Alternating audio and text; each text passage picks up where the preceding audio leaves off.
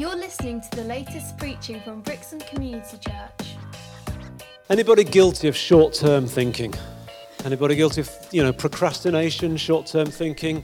When I was doing my GCSEs, very often my parents would be out at a midweek evening meeting and I was supposed to be doing homework, and I would procrastinate until they came home just about.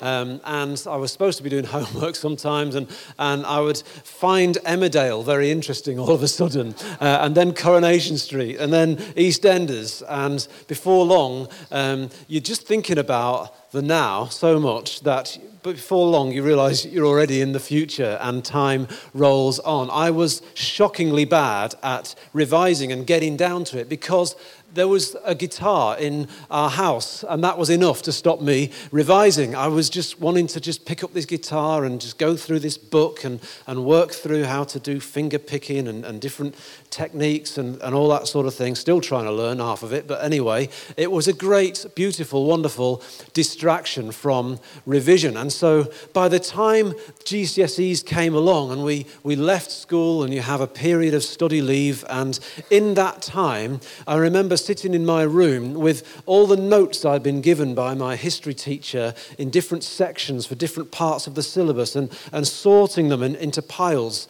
almost the night before the exam, and just feeling absolutely overwhelmed, totally overwhelmed by the enormity of what I had in front of me.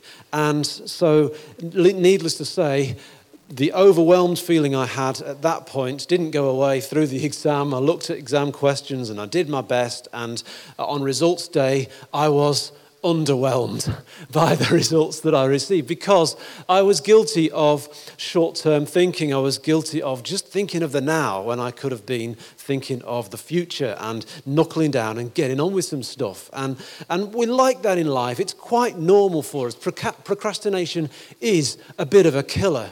But how much more when we're thinking about eternity and the end of our lives and what goes on afterwards? Should we be actually thinking a little bit more about that now rather than waiting for someone's funeral to be thinking about it? Because sometimes the only stuff we hear about eternity is at funerals, and some of the funerals I've been to, all you get is some sentimental, meaningless stuff that really doesn't help anybody.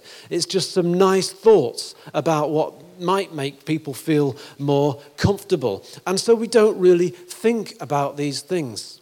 When I moved on from, I did actually pass my GCSEs, just not at the grades that I could have done, and then the A-levels, even more overwhelming, but I just scraped through enough to get myself on a degree course at Bible College, so thank the Lord for that. He gives you what you need, and so that was great. But after A-levels, I spent 2 years in an accounts department of a company that manufactured big round steel things like it doesn't matter, Louvre dryers if you're interested, and other things, and then a second company that made manhole covers. So it was really exciting, but I was working in an accounts department, and by year 2, the company had set up a pension scheme, and I refused to join the pension scheme because I knew that I was just biding my time, getting a bit of life experience before going on to Bible college. I knew I was called to the ministry, and so when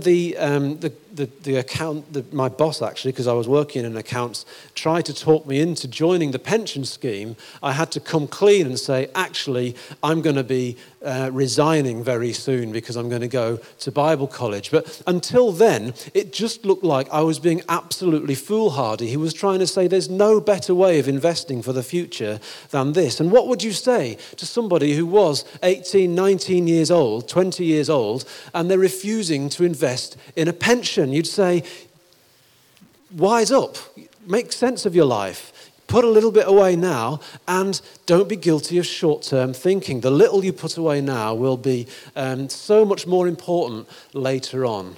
So how much more when we retire from this life should we be thinking right now about what happens in the future? So I don't know everybody here, and some of you know Jesus as your Saviour, and some of you may do or may not be sure. But today I want to make it absolutely crystal clear what the Bible says about eternity. And that's impossible. I can't really make it absolutely crystal clear about what the Bible says about eternity.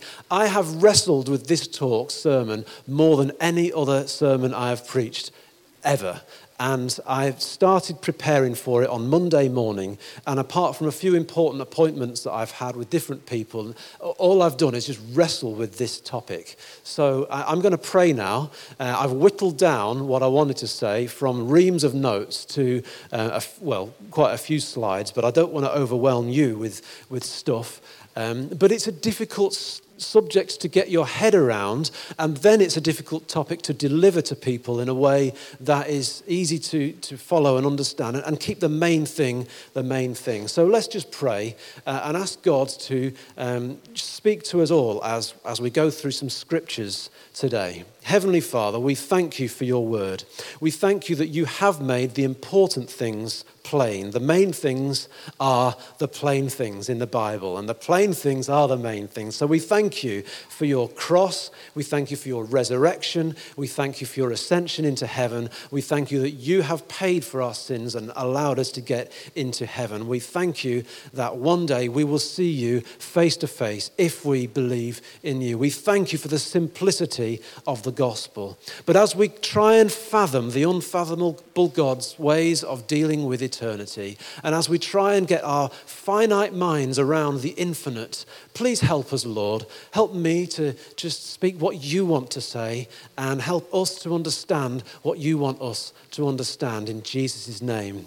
Amen. Amen. Oh, I thought that prayer was going to go on longer than the sermon for a minute. Okay, let's just shut these blinds for a moment. See if it's any clearer. Because the next slide, the text's a bit smaller. It's a bit better, isn't it?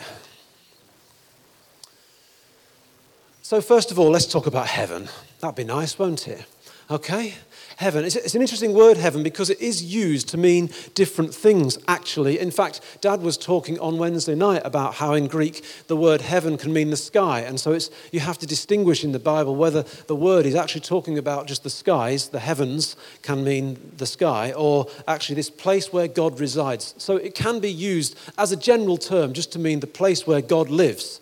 But let's have a look at some scriptures about heaven. First of all, for us as Christians, it is a perfect place for us to look forward to. In fact, right back to Abraham, it's referred to in Hebrews that Abraham was looking forwards to the city with foundations whose architect and builder is God. So even right back in the days of Abraham, we're told that there was a concept of something after death. It says that when Abraham died, he went to be with his ancestors. It didn't say just Abraham died. There is something after death for us to look forward to. And it's referred to here as a city. In Hebrews 13, it says, here we do not have an enduring city. We don't have a city that lasts forever, but we're looking for the city that is to come. And then again in Hebrews 11, it says, those who live by faith were longing for a better country. So we've expanded our territory already from city to country, a heavenly one. He has prepared a city for them. That's for the righteous, for those who lived by faith. He's prepared. And Jesus said, I'm preparing a place for you. So we know already that heaven is a place to look forward to. We will see him as he is. This is Jesus. We're going to see him in heaven as he is. We will see his glory. And not only will we see his glory, but we will be like him. There's going to be a change that takes place between who you are now, and I've got quite a bit to talk about that I've chosen to select. I could have talked about different things to do with heaven, streets paved with gold, pearly gates, things like that. I'm not doing that today. I just want to talk about your future body because I found it quite exciting because I've had a few aches and pains recently. I'm not even 50 yet. We shall be like him, for we shall see him as he is. It says in 1 John 3, and in Philippians 3, it says, our citizenship is in heaven. That tells me that this world is not my home. My citizenship is in heaven. And we eagerly await a Saviour from there. Notice how for the Christian, death isn't something that we fear. We sang it in one of the songs. Death has no hold on me. I'm not afraid of death. Death is a gateway. It's a doorway to something better. We eagerly await a Saviour from there, the Lord Jesus Christ, who, by the power that enables him to bring everything under his control, will transform our lowly bodies so that they will be like his glorious body. There's a lot of future tense there, and notice that we are awaiting a Saviour. And you might actually, if you examine that, think to yourself, but I thought we don't need to wait for a Saviour because Jesus has come and he's died and he's risen from the dead and all that, but he's coming again. And that's what I believe the writer Paul is talking about. We're waiting for a Saviour because there are some things about heaven that are not yet. But we'll come to that soon. Let's keep thinking about these new bodies, okay? For we know that if the earthly tent, that's Paul was a tent maker. So I imagine he was making some tents and he was using just what was familiar to him and referring to it to help use this analogy to help us understand that right now, the body we've got now is like a tent compared with a majestic building that we will have. So I'll finish the reading. For we know that if the earthly tent we live in is destroyed, we have a building from God, an eternal house in heaven, not built by human hands. So our bodies are going to be better than they are now. Are you glad about that? Anybody happy with their body right now? I'm actually very happy that I've got 2 legs, 2 arms. I can run around like an idiot and wrestle the dog and play with, I can do lots of things. But there's something even better to come. I'm excited. But I'm not going yet. I'm going to stick around for a while. I believe that's God's will.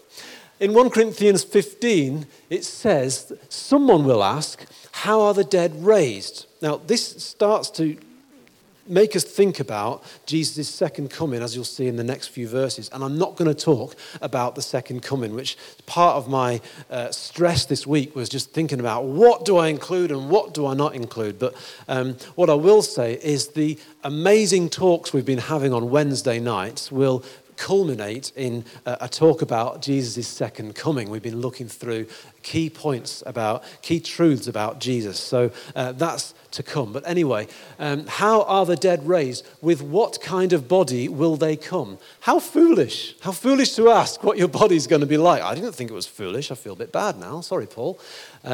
What you sow does not come to life unless it dies. So what we've got here is a new analogy, not about a tent and a building. Put that one to one side for now.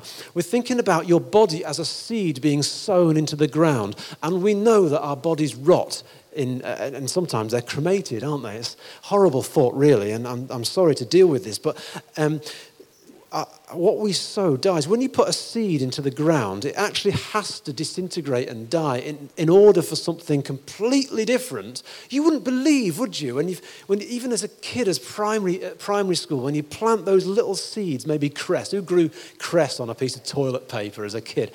You wouldn't believe what could come out of that tiny, tiny seed. And that's what Paul is trying to explain to us here, that when we plant our bodies in the ground, what you sow is absolutely nothing like what you're going to get in the future. What kind of body will they come? How foolish. What you sow does not come to life unless it dies. When you sow, you do not plant the body that will be, but just a seed, perhaps of wheat or of something else. So he's really, making sure we understand the analogy here. In the same passage, he says there are also heavenly bodies and earthly bodies. But the splendor of the heavenly bodies is one kind, the splendor of the earthly bodies is another. The sun has one kind of splendor, the moon another, stars. And star differs from star in splendor. And all I wanted to take from that idea was that some people kind of are worried that when we get to heaven, we get this whole new body and everything, and will I be me? I kind of believe you will still be you, and you'll be recognizable as you. And star differs from star. We won't all just be this blur of stars and bodies. He's not saying we're going to be stars, and that's some kind of nice, romantic, comforting idea. He's not talking about that. Don't get confused by the idea of stars. He's saying just as each star has its own identity and is glorious and beautiful, so will we. We will have an individuality to us, will be identifiable as one another. So I just think that's quite exciting. Still in 1 Corinthians 15, he goes on to say, so it will be with the resurrection of the dead.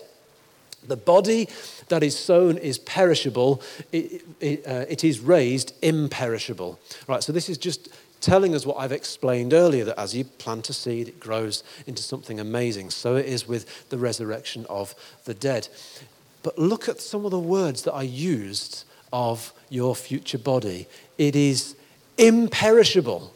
You're going to have an incorruptible, you see some of these Marvel heroes, and you see, bullets bouncing off superheroes and all that sort of thing. You're going to have an imperishable body. There won't be any bullets in heaven anyway, but although there might be, just for fun, just to have a bit of paintballing or whatever, but you'll be imperishable. It is sown in dishonor because, by the time you come to the end of your life, there's not much dignity. We try and die with dignity, but there is a dishonor sometimes we feel as we get older about our bodies. But it is raised in glory.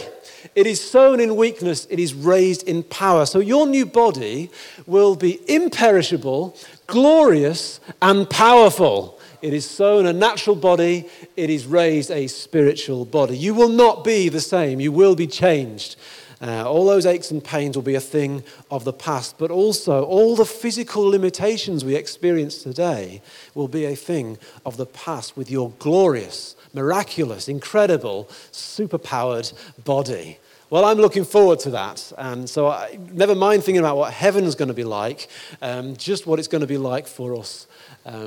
So who is heaven for? Well, it's for people who believe in Jesus. And it says, Jesus himself said, very truly I tell you, the one who believes has eternal life. We heard a lot about belief in our worship earlier on. And the ultimate belief to have is to believe that Jesus came for you, he died for you, that he defeated death and sin and hell for you and was raised into heaven for you, and that you can follow him when you die to be with him.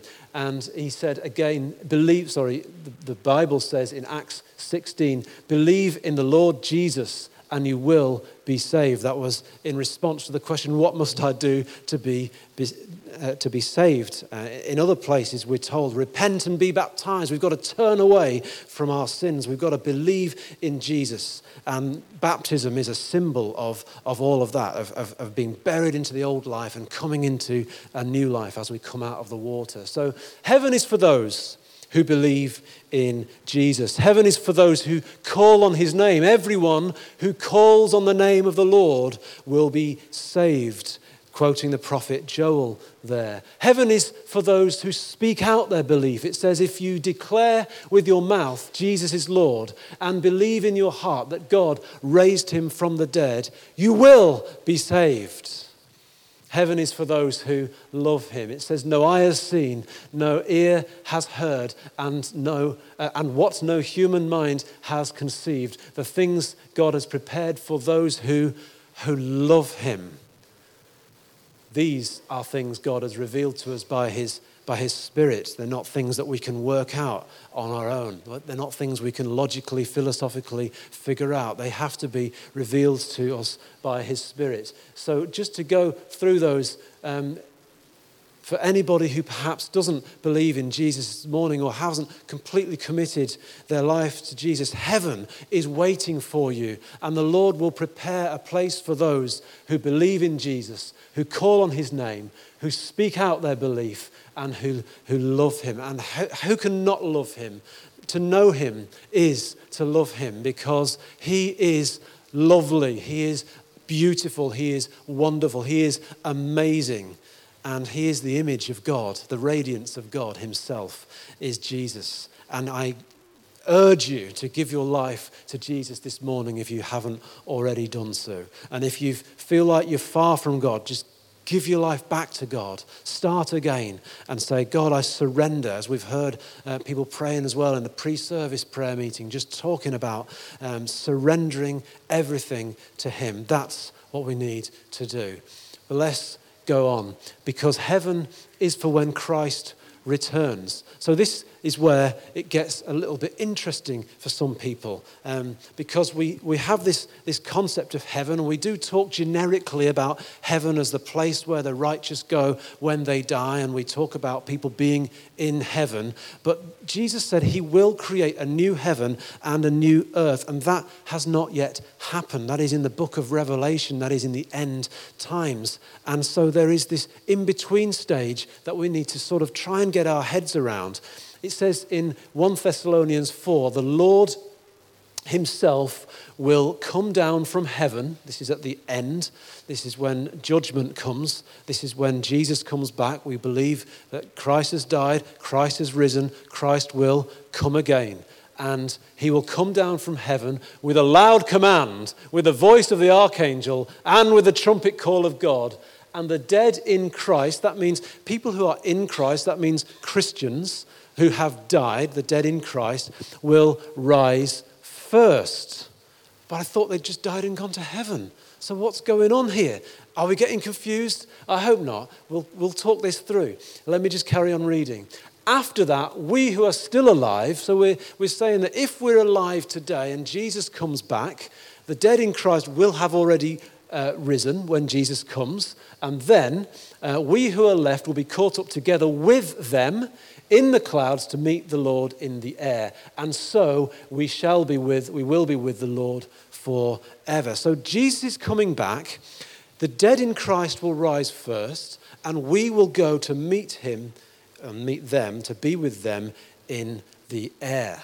That's at the end of this world. That's when Jesus comes back. So that all gets a little bit interesting. Now, some of you have been Christians a long time and will have studied various things. Some of you will be aware that in the Old Testament, it talks about people going down to the realm of the dead in the NIV. The actual word that's used is Sheol, S-H-E-O-L. It's a Hebrew concept. Now, as Christians who believe the whole Bible, we believe in an idea called progressive revelation, and that means that what Adam knew about God was less than what Moses knew, because progressively over time, God reveals himself to mankind.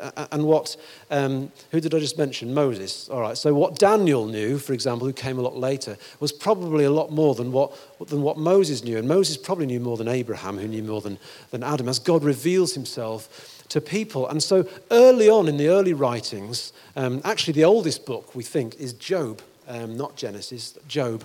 And that has some phenomenal understanding and revelation. But anyway, generally speaking, we get this idea that over time there's a progression of thought about this realm of the dead. So where Sheol, this place of the dead, originally just kind of means this shadowy underworld where the dead are.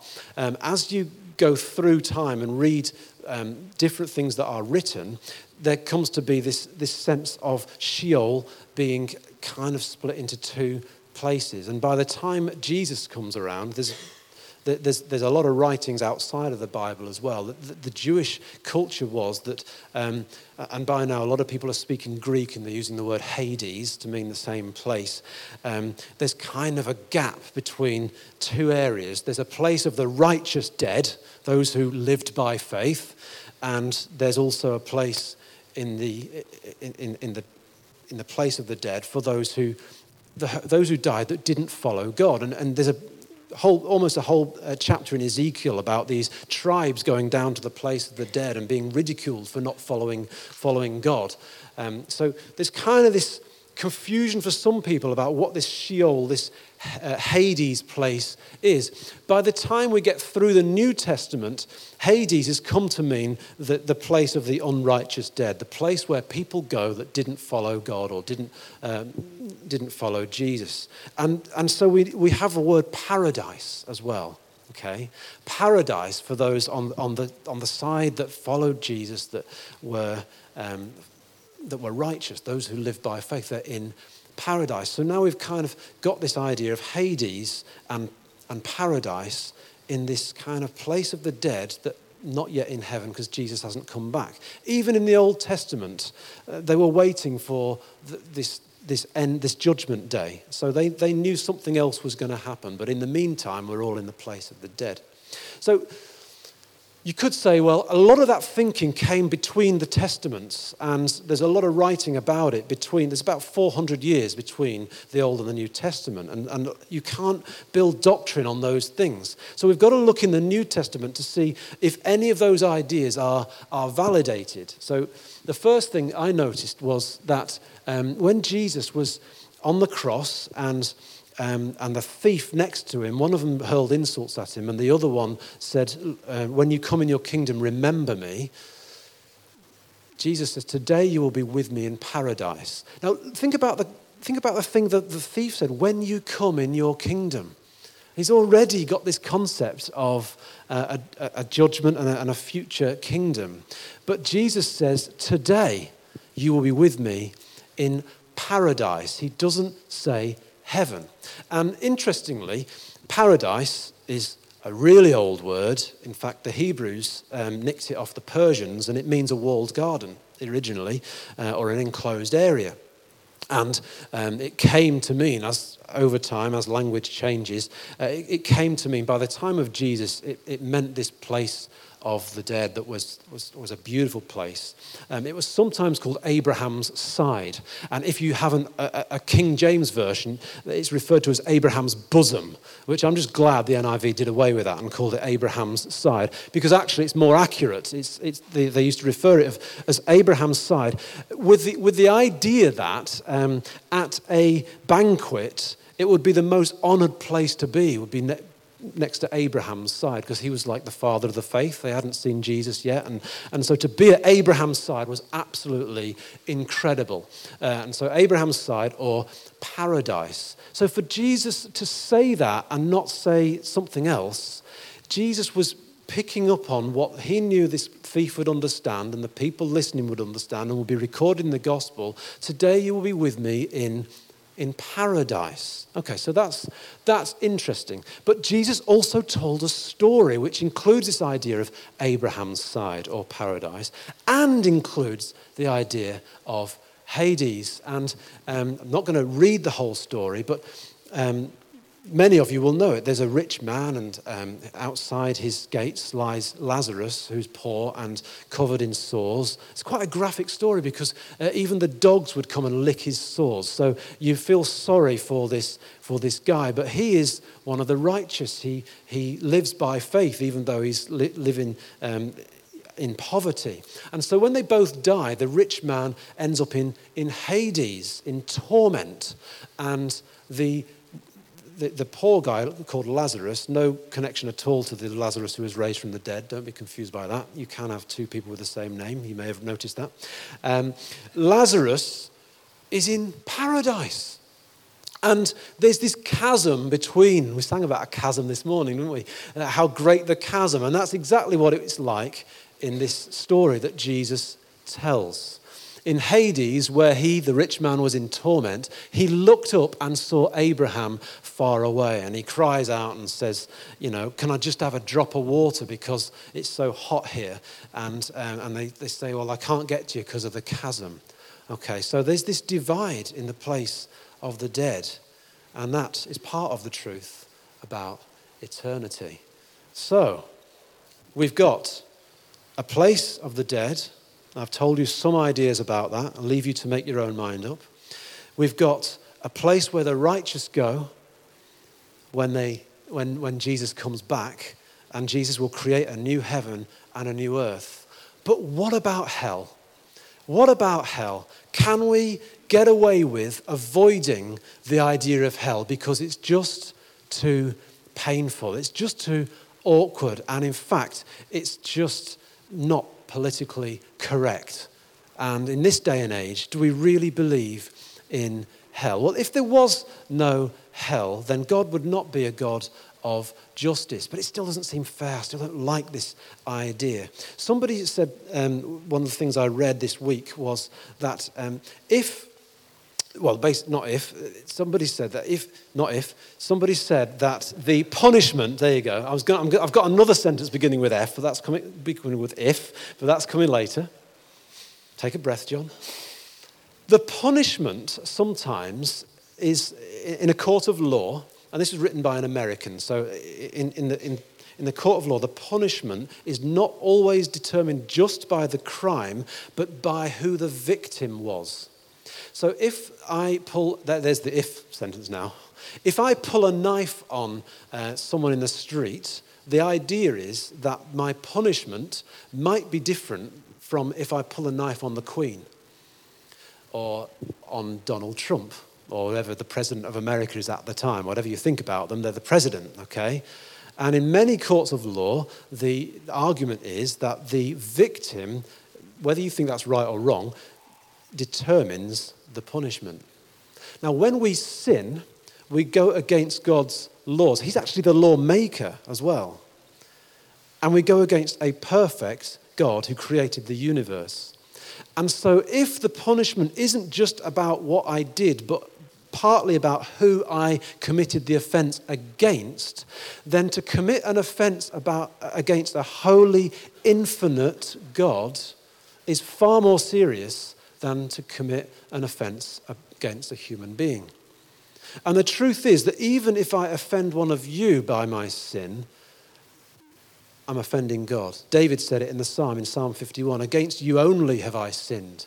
Well, it wasn't actually true, but he was so aware that his sinfulness was an offence to God, that so overtook his thinking that it felt like, against you only have I sinned.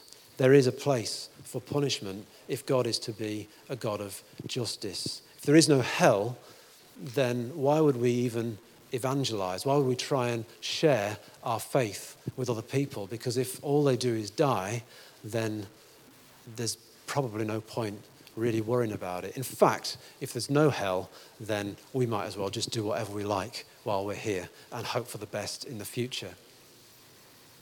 The Bible teaches that hell, I've only got 2 slides on this, you'll be pleased to know. The Bible teaches that hell is a place for those who are condemned at the final judgment.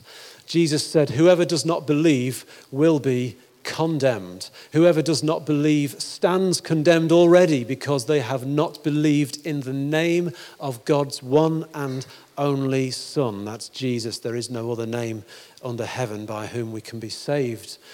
And in John 5, a time is coming when all who are in their graves will hear his voice and come out. Those who have done what is good will rise to life, and those who have done what is evil will rise to be condemned. Now, don't get confused with good works here. Those who have done what is good and what is evil, the good thing is to obey the gospel. It says later on, it's about obeying the gospel, the good news of Jesus. Hell is a place of punishment and destruction shut out from God. And I think if we can get our heads around one thing about hell, the idea is that it's separation from God. If you think that everything good comes from God, it says so in the Bible, every good and perfect gift is from our Father of heavenly lights, the Father of the stars, God, creates everything that is good and perfect, then we don't realize how much of God we're experiencing even when we don't follow Jesus. All the good things, you bump into people on the coast path or just enjoying the sunshine or enjoying a beautiful glass of wine or whatever it is a beautiful meal or whatever it is they're doing. All those good things are because God created this world, and it's God's footprint and fingerprint and stamp on everything that is good. And to be shut out from everything good and shut out from God's presence entirely, we don't realize how much of God's presence is around us, and we won't do unless we end up in a place that is completely shut out from God. They will go down, it says, then they, the unrighteous, will go down to eternal punishment. He will punish those who do not know God and do not obey the gospel of our Lord Jesus, which is to believe. To obey the gospel means to believe. It's not salvation by works. They will be punished with everlasting destruction and shut out from the presence of the Lord and from the glory of his might. Anyone whose name was not found written in the book of life was thrown into the lake of fire. Didn't want to read that, but I don't want to avoid what the Bible says. It's for us to work out how we respond to that.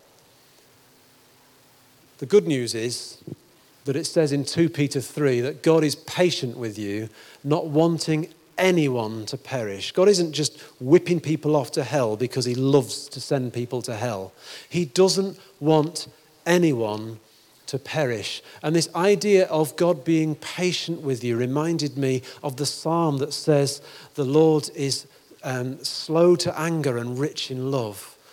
The Lord is gracious and compassionate, slow to anger and rich in love. And the Lord is good to all, and he has compassion on all that he has made. As far as the east is from the west, that's how far he has removed our transgressions from us. Praise the Lord, O my soul. Praise the Lord. And he is patient with us. There is salvation available. He does not want everyone to perish. He doesn't want anyone to perish. It says, this is good in 1 Timothy 2 verse 3, and pleases God our Saviour, who wants all people to be saved and come to a knowledge of the truth. But we cannot be saved without exercising the free will that he gave us in the beginning. We cannot be saved without taking a step of faith, obeying the gospel. So short-term thinking is to enjoy our lives now, which I actually believe God wants us to do anyway, but only to short-term thinking is to only enjoy our lives now, thinking only of ourselves and our own pleasure and not thinking about eternal things. It's often said that life's not a rehearsal. We need to get on and enjoy our lives. We need to get on and do things. We need to do things because life's not a dress rehearsal. Interestingly, as I had another look in one of the best-selling books in America, actually, called The Purpose-Driven Life by Rick Warren, the pastor of Saddleback Church, he says, life on earth is just the dress rehearsal before the real production.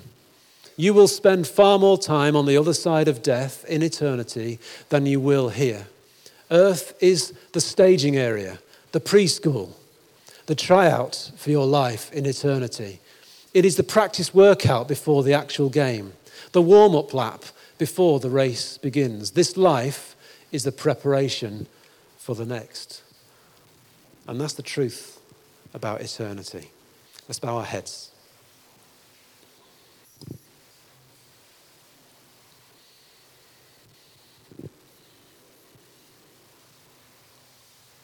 First of all, Lord, we thank you for the amazing hope and the amazing promise that we have in you. Just to think about the bodies we're going to receive when we finally make it to heaven. We thank you. We thank you that we get there by your grace. We get there by taking that step of belief. And we also are dumbfounded by the words that we read about the afterlife for those who don't accept you. And so as Christians, those who have chosen to follow you, we pray that you would just inject us with that understanding of urgency to spread your word with those who haven't yet received it. And we don't understand what happens to people who we haven't managed to reach or people haven't reached. We don't understand so many things. There's so many questions I have not answered today. But we choose to trust you with the future. And we thank you for what we have, and we trust you with everything else. I wonder if there's anyone this morning who just wants to make a fresh commitment to Jesus, to make sure that, yes, I don't deserve it, but I know that I need to give my life to Jesus so that I will have that place in eternity, in heaven, with Jesus. I realize now that I've been guilty of short-term thinking, and I will spend all this time in eternity, and I want to spend it with him. If that's you this morning, I'd invite you to just raise your hand now, and I'll say another prayer for you. Just put your hand up now to give your life to Jesus and follow him.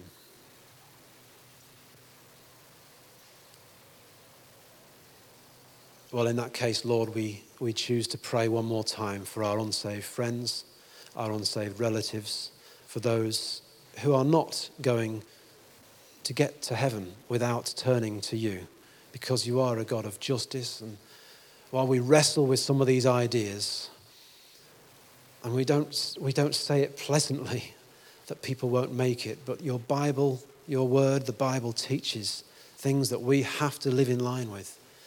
And so we pray for and maybe you can think of someone even now, just think of an actual person, our unsaved friends, our unsaved relatives, and we plead before your throne, Lord God, that you will enable us to have the boldness to say what we need to say, that you will fill us with your Holy Spirit so that we will speak your words and not our own. And Holy Spirit, while you're giving us the boldness, you'll give them the conviction to turn to you. Only you can do this. And we ask you in Jesus' name. Amen. Amen. Thanks for listening. For more information, visit brixham.church.